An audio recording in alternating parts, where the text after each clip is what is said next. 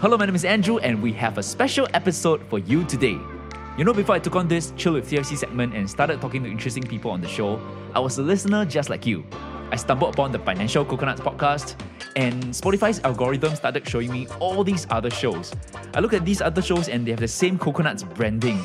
I was wondering, how come got so many different shows? Are they part of the same show? And that's when I realized there's an ecosystem of programs on the Financial Coconuts. A bit like cinematic universe, now multiverse. All these different shows are kind of related to each other because they are all about finance, but at the same time, they can be consumed independently as well. Today, you'll be hearing Season 2, Episode 1 of Coconuts Avenue, our podcast on property. Follow the journey of Dan and Lydia as they purchase a BTO flat. Being self-employed, what challenges do they face? Let's check out Coconuts Avenue. Hey, I'm Ryan Reynolds. Recently, I asked Mint Mobile's legal team if big wireless companies are allowed to raise prices due to inflation. They said yes. And then when I asked if raising prices technically violates those onerous two-year contracts, they said, "What the f*** are you talking about, you insane Hollywood ass?" So to recap, we're cutting the price of Mint Unlimited from $30 a month to just $15 a month. Give it a try at mintmobile.com/switch. $45 up front for 3 months plus taxes and fees. Promo rate for new customers for limited time. Unlimited more than 40 gigabytes per month. Slows full terms at mintmobile.com.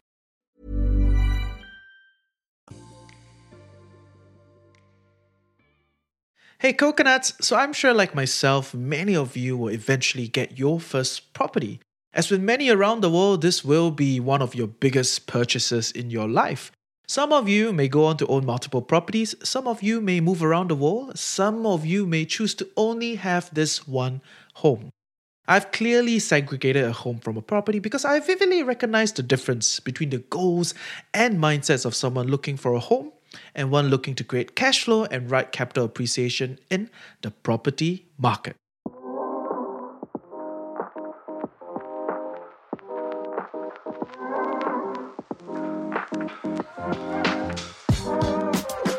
My name is Reggie, aka your Chief Financial Coconut. I'm not a homeowner yet, and Singapore does have a pretty unique home ownership situation with a mix of private property and a huge public housing scheme. For your reference, in 2020, 81% of Singaporean residents, citizens, and PRs live in flats under the Housing Development Board (HDB) scheme. One other unique thing about Singapore is we love acronyms, PIECTEERP, ABSDMOP, all the acronyms drove me nuts while trying to create this season. But I will assure you, at the end of this season, you will know all of them. I've got you covered. No acronym shall freak us out. No more. I refuse to be freaked out by them. For all of us first-time homeowners and potential homeowners, in Season 2 of Coconut Avenue, I'm going to break down the step-by-step of home ownership and ease you into your first giant purchase. So to kick us off on our very first episode of Coconut Avenue, I've brought on a dynamic duo, fellow podcasters, to share their very first and potentially last HDB purchase. A lot of backstory to unpack here. There was emotional breakdown, there was man cave denial, there was family baggage from endless HDB buying and selling, and to top it off, they are self-employed. Yeah, but it should be you're listening. You're listening to Longkang Kitties. Hello, everybody. Welcome to the next episode of Longkang Kitties podcast. Nice. It is not a Financial Coconuts podcast. Not at all. Yeah, you know those takeover things that happen? Yeah. Sometimes they do IG These days takeovers. it's pretty common, right? Yeah, that's why we're having you in the house. Yes. So- Reggie, actually, this is a trap. Yeah. Actually, me and Lydia are here to take over your podcast. Yeah, you've been conned. We cooked out an interesting story and conned you into inviting us. Yeah. Some of your studio's so nice. Thank you. Yep, that's Dan and Lydia, half of the Longkang Kitties podcast. You should check out their podcast, but be warned, colourful language are a staple. You honestly cannot even call it colourful anymore because it is just what it is. But to be clear, Dan and Lydia do not do podcasting full-time. I mean, as of now, I don't know how many people actually do it full-time other than maybe us and Okay Let's Go. So I want to thank you for your support and our sponsors' support.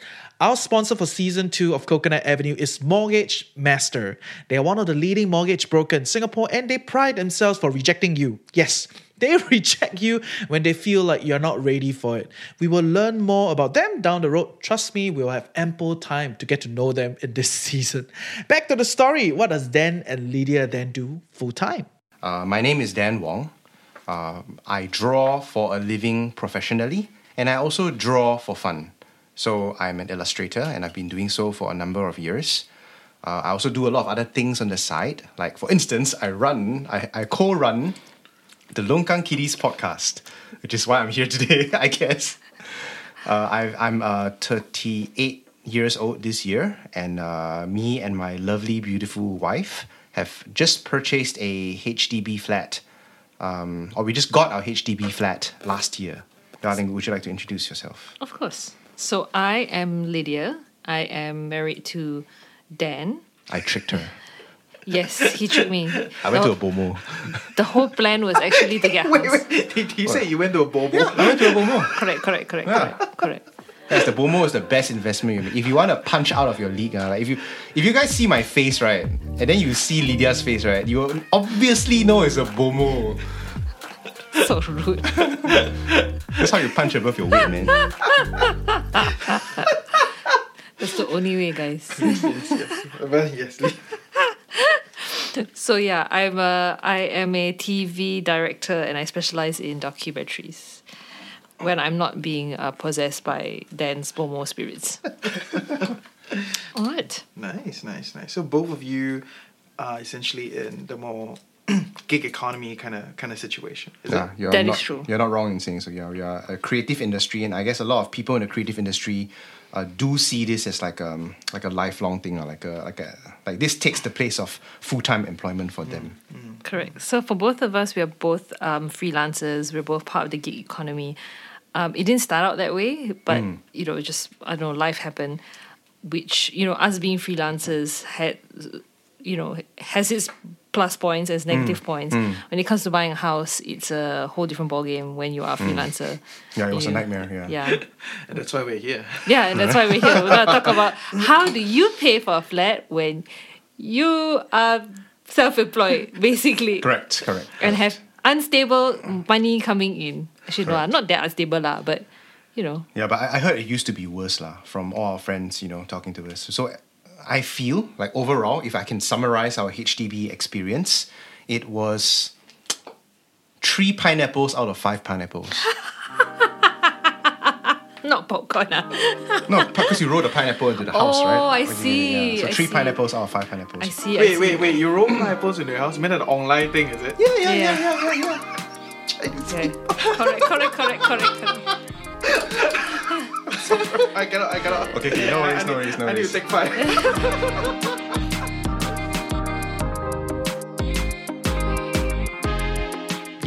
Yep.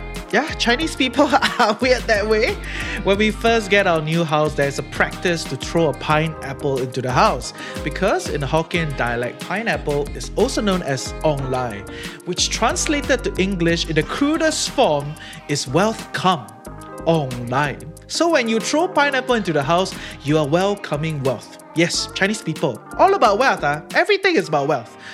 So also, for all of you Chinese people listening, a Bomo is a Malay shaman. So we have Dan here that strongly believes that his life changed after visiting the Malay shaman. Right? So this stand does not represent the show, neither is throwing pineapple into your house. Honestly, I believe Dan's sentiment of lack of yardstick is not unique to him. I mean, most of us will find it jittery, especially knowing that our property may be our biggest purchase in our lifetime. So I feel him, and I want to give us a short overview of the property market to get us up to speed as we learn more from different people in this season. In Singapore, there are 2 clear tracks in the property market. One is the private property market, which we will deep into later in the season, and the other is the HDB residential ecosystem. Yes, HDB does build commercial properties too, from malls, neighborhood shops to industrial areas. Anything you see with the iconic block number, block 123, block 456, block 111, whatever, is built by HDB. And within the HDB residential ecosystem, there are two main types of residential properties. One is commonly termed as your HDB flats, with common sounding size indicators like 3-room, 4-room, 5-room. There's a new one called 3Gen. All the different permutation underpins the diverse need of Singaporeans. Imagine if everyone was stuffed into one-size flats. My goodness, that's so sad. The other track is the executive condominium track, aka EC. Dan and Lydia have gotten their 4-room HDB flat in Canberra, in the northern part of the island, in between Yishun and Sembawang. It was quite an experience for them, especially for Dan, and that's not because they live near Yishun. So, truth is, I wanted to, because we've been with each other for 6-7 years up to that point. And I think a new BTO was being built right across from our house. And for me, it's like we knew that, there was a strong possibility we wanted to spend the rest of our lives with each other. And I'm, unlike him, I'm not the kind who deliberates for a very, very long time. I see it, I like it, I go for it. And it's very consistent with my personality. Very, very consistent. So I saw the BTO was being built across, and I was like, hey, oh my god, Dan, there's a BTO going to be built across the road from both our houses. You know how convenient it is? We'll just carry the cats and just walk over and then put the cats in the house. Be so easy. Come on, we should do this. We don't even need to hire movers. We just push our bed across the road. Be so easy. And he was like, what? Settle down? BTO? HDB? And he said this. He was like, but I like my room. I do like my room. And he said, I don't want to share. And I was like, you what? You think what? You're gonna get your own room and move in with each other. He's like, I need my space. I need my man cave. And I was just like, oh my god, I need to date someone else now. I need to date someone else now before I get old and ugly. I'll find someone else really. But yeah, so Dan went through this whole period. Yeah, he went through it was a huge panic attack on his side because maybe my fault. I was a bit too. Okay, may I defend myself? Sure, right, okay. Of So course. this is where ignorance is a bad thing, right? Why I in hindsight I look back and I'm like, oh, you see, all I needed to do was to spend a couple of days to do research on the HDB website, and I wouldn't have gone into that crazy panic attack, right?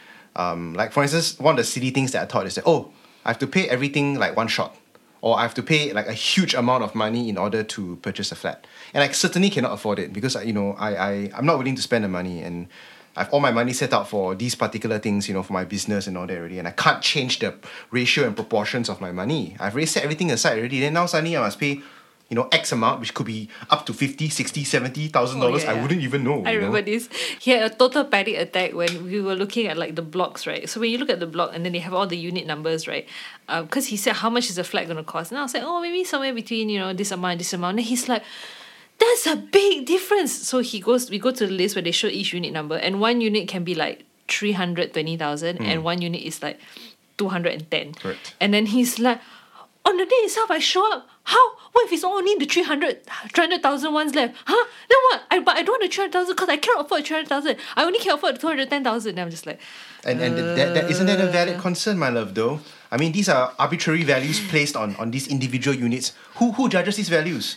And the duo have gotten their flats through the BTO mode of sale. BTO is built to order, and it was first created in 2001 following the decline of flat sales. In other words, HDB was quote-unquote building too much, and to regulate the excessive supply being pumped up, HDB created this BTO mode of sale. The first part of the BTO process is broadly separated into 3 steps, beginning with the BTO sale launch, where HDB calls for a new project and while providing a mock-up of the project and its location, begins the sale process. Next step is when interested and eligible buyer like yourself submits an application to indicate your interest within the sale application period. Lastly, there's a balloting process, aka random selection process, and if you're selected, you will be invited to book your flat. And that may be the start of your dream home and your new life. But the BTO mode of sale will not go through if less than 70% of the flats are being booked. In other words, if the project does not sell at least 70% of the flats, the building process will not begin. Also, what you need to know is that the BTO process anchors on a ballot process. The earlier your ballot number, the faster you get to pick your unit within the BTO project. And I just knew that the numbers were going to be different because in my history, because my family used to buy and sell a lot of houses. So I knew that, higher floors are going to be more expensive, except the second highest floor is actually the most expensive and not actually the highest floor. And, things like this, I knew all these, really, really small details. So the varying prices did not surprise me. And then I knew at the end of the day, you can't control whether there are 200 people ahead of you in queue who are going to swipe out most of the cheap units. You don't know. So there's no point trying to labor over exactly which unit you're going to get. Just go with the flow and make the decision when the time comes. But he did not have that information in hand, so I should not blame you for overreacting. Right. Cool fact, a crocodile can't stick out its tongue. Also, you can get health insurance for a month or just under a year in some states. United Healthcare short-term insurance plans, underwritten by Golden Rule Insurance Company, offer flexible, budget-friendly coverage for you. Learn more at uh1.com. Also, if we think about it, guys, 250. Okay, so we purchased our flat for about $257,000, right? And at that time, right, 257. This number, it is more than $250,000. It was a number that's very hard for me to process in my head, and it feels like a number that I can absolutely never achieve, in my life. You must understand. I'm my monthly salary is 2.8K, 3.5K. If you had to break it up, how on earth am I gonna afford this? I'm a poor, starving artist. I just draw pictures and dick around. By the way, I do draw a lot of dick pics. I love to draw dick pics. I don't know if that can go in. He's very well known for drawing. Okay. Yeah, a lot of his artworks have hidden dicks inside. So the next time you see one, my goodness, you could draw one for us next time. Yeah, 100%. Yeah, let's work on cover art. Can. Yeah. But I want to go down with the whole Lydia's family having a lot of buy and sell experience. Yes. Does it mean you guys very well to do?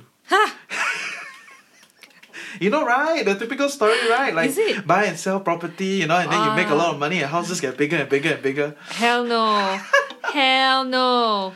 Not even close. So my family, so I think I have a lot of baggage when it comes to buying and selling houses, because I think my family made a lot of personally I think a lot of bad decisions when it came to buying and selling houses. I think both my parents are O-level, the highest education was O-level, so I feel they're not very educated financially, but they probably have heard a lot from people about you sell your flat, you can make money, and so on and so forth. So we've moved house with the family was 10 times to various places all around Singapore, almost every part basically. I know every part of Singapore the back of my hand. And so is the east or the west better? Oh man, good question. East is too crowded, man. East is too crowded, but a lot of things going on now, which is good a lot of good food and stuff like that. But yeah, man, I will never voluntarily go back to the east. Yeah, it's okay, you're in the north. Yeah, so now I'm in the north, somewhere center. North works. I like the north. Yeah, north totally works. So the reasons why we bought and sold houses, there were many reasons. Each house had its own story, but a lot of it was also trying to make money, to try and get a little bit extra money, because we weren't that well to do. So sometimes we just needed a lot of money at one go. My mom or my dad would think that, maybe we should sell so that we can get a big lump sum money so that it can go into someone's education or buying something else or whatever it is. So the truth is, what I saw in my years growing up, moving houses 10 times, is that it's a fallacy that you can make a lot of money. Maybe because we're minorities, I don't know. Or maybe because we're in areas that were not very valuable, which I don't think so, because we used to be in the east as well. So we had, very valuable properties in those areas as well. But, throughout the years, me and my sister, when we reflected back, we realized that all of those house moves were very poor financial decisions and had put us in worse positions than we would have been if we just stayed put. So since then, I really am so adamant about never moving unless you really, really, really, really have to.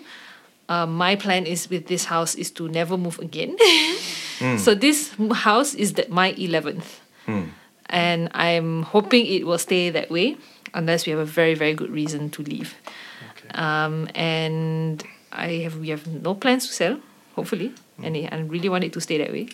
So coconuts, I'm not saying you cannot make money from your HDB sale, but here is an example of someone that may or may not have known what they were doing and things didn't turn out as exciting for Lydia's family.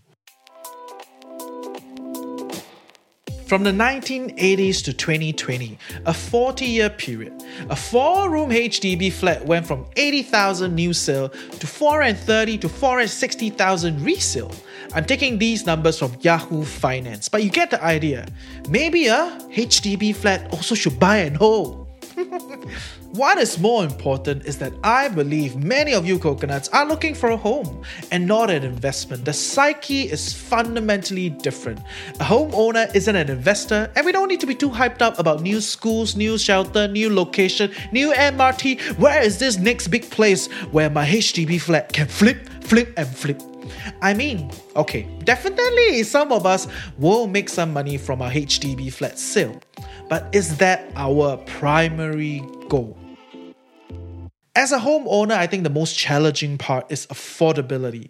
What can I afford before choosing where to explore? And Dan and Lydia, being freelancers, had quite an experience with tax filing, CPF, and their mortgages. In order to calculate my tax, right, I have to look through all my 3,000 invoices, even the $100 job, and find that invoice which I've crumpled up or thrown away, or I print and then it drop, or I use it to dig my nose, all that kind of thing. So I have to get a year's worth, right, of invoices and make sure that the amount tallies, or at least tallies to the best of my ability. I have to make sure that the amount that I declare in the end, it is at least 90%. That's my goal, close to what I've earned. This is important because in order for you to get your HDB flat, one of the documents that you need to submit is your notice of assessment. They call it NOA, which is the form that will give you after you declare your taxes. For self-employed people, I also have to submit the whole jing-gang of invoices, right, which come in various different formats. Some of them are JPEG, some of them are PDF, some of them are actual physical things which I didn't bother to scan, right, depending on what business I'm doing with these companies, right. The older companies, they are not digitized at all. Signed invoices there. Carbon paper, that kind of thing. Yes. Oh then, my God. How? I don't even have a scanner in office. Okay, well, I kind of do have a scanner in office, but it's lazy. I'm lazy to use it and take it out. And then the next job comes in, and then I just don't do the paperwork. It's because it's time to do the next job. Even when we're on a budget, we still deserve nice things. Quince is a place to scoop up stunning high-end goods for 50 to 80% less than similar brands. They have buttery soft cashmere sweaters starting at $50, luxurious Italian leather bags, and so much more. Plus, Quince only works with factories that use safe, ethical, and responsible manufacturing. Get the high-end goods you'll love without the high price tag with Quince. Go to quince.com/style for free shipping and 365-day returns. Yeah, so when was this process? This process was when we are trying to apply for the flat. So which year? Do you remember? 2016 was the year that we balloted for the flat. So from then on, I already said that before we get our first appointment, we should start getting, actually even before that.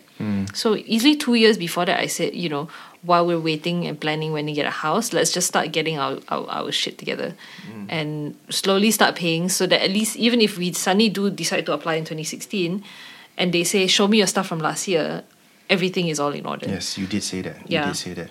So... But you didn't do it. Okay, so... That's what I'm sensing. You didn't do it is a very harsh thing to say. So you see, I have a friend, like imagine a spirit, that is around me, and then his name is procrastinator. I'm sensing a long look to no. So yeah, I didn't do it. I'm sorry, Lydia. Like in retrospect, I really let you down about this. No, not really. Honestly, no. Yeah. I'm just more judgmental that basically what happens every year when we're filing our taxes I just open a folder in my computer and everything is there from January until December, and then I just plus on my Excel sheets, all done in like an hour. And he's like, what did I do last year? What job? I don't remember. You don't remember what I do? I got $100 job. Must put $100 job, so must put. And then I laugh at you. Yeah. Yeah, so that's just one of the things lah. I mean, other than the NOA and the tax, there's also your credit rating. What else do you have to submit? Oh, so many things. I think also bank statement. Yeah, bank statements. Invoices. I don't know whether they had certain companies where they needed you to submit proof of employment for previous companies that we did work for.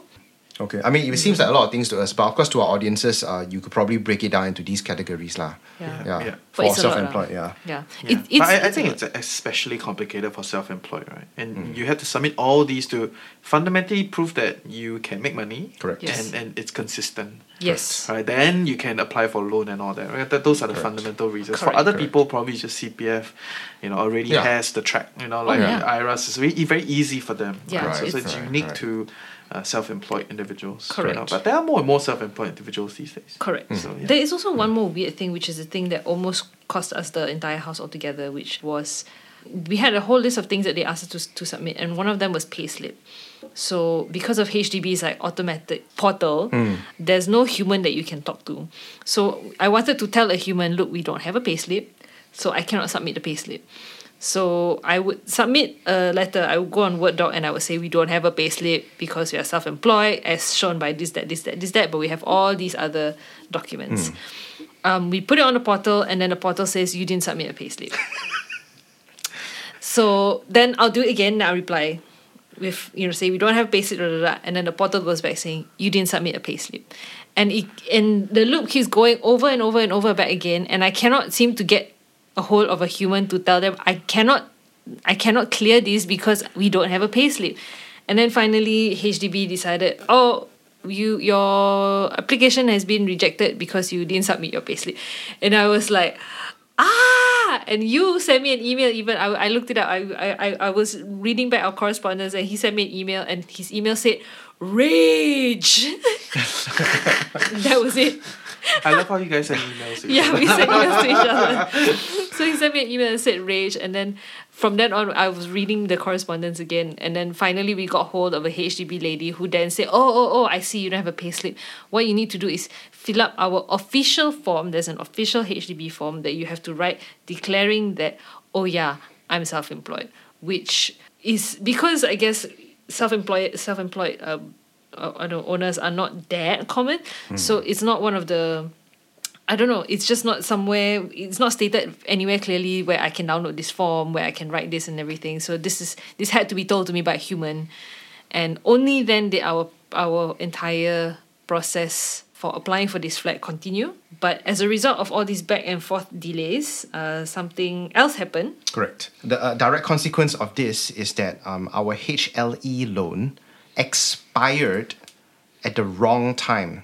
There is a time limit to it, and what happened because of this whole process got delayed. Even though we got the loan, we got a sum. HLE, they were willing to lend us up to $200,000 to pay for the flat, and we were celebrating when we got the HLE loan. Because right? it's more than enough. That's more than enough to help us, plus our CPF, it's good enough. And then because this whole issue took so long, the loan expired. And then even though the flat is like ours already, right? It's settled already. The flat is ours. We have to apply for the loan all over again. Yeah. Right. And that was something altogether. Another nightmare. Yeah, another nightmare. So after we applied for the HLE the second time, thinking, okay, never mind, no big deal, it's just reapplying whatsoever. We don't know why, but the second time when HDB came back to us, they said, okay, you have been approved for HLE, you get $45,000. 45,000. Sorry. Okay. So sorry. 200,000. 45,000. I blame his CX. I bet it's his CX. Maybe the first time they didn't see properly the CX, then the second time they're like, don't trust this guy, don't trust this guy. Oh my I don't know. God. I have no idea. We have no idea. Absolutely no idea why. No idea. Okay. A lot to unpack. I wasn't laughing at them. I was laughing with them. So for all of you out there listening that are not freelancers, good on you. Easier tax filing. But for the many freelancers and small business owners listening, you and I, we know we gotta be neater with our financial filings. But I think there are two questions in our minds. How do I build my credit score? How is my HDB loan eligibility, HLE, calculated? And can it be reduced just like that, like poof? For that and more, I will be bringing on David Bay, our mortgage master, next episode to help us clarify mortgages before we keep digging deeper into properties. I mean, if we don't know how much mortgage we can get, we will not know what we can afford. And so how do we actually become good at property shopping? Once again, I thank David's team at Mortgage Master for sponsoring Season 2 of Coconut Avenue. And in closing Episode 1, Dan has something very proud he wants to share. Okay, can I maybe just say a very interesting thing that happened that I found to be quite funny. So apparently one of the things that you need to submit is a credit rating.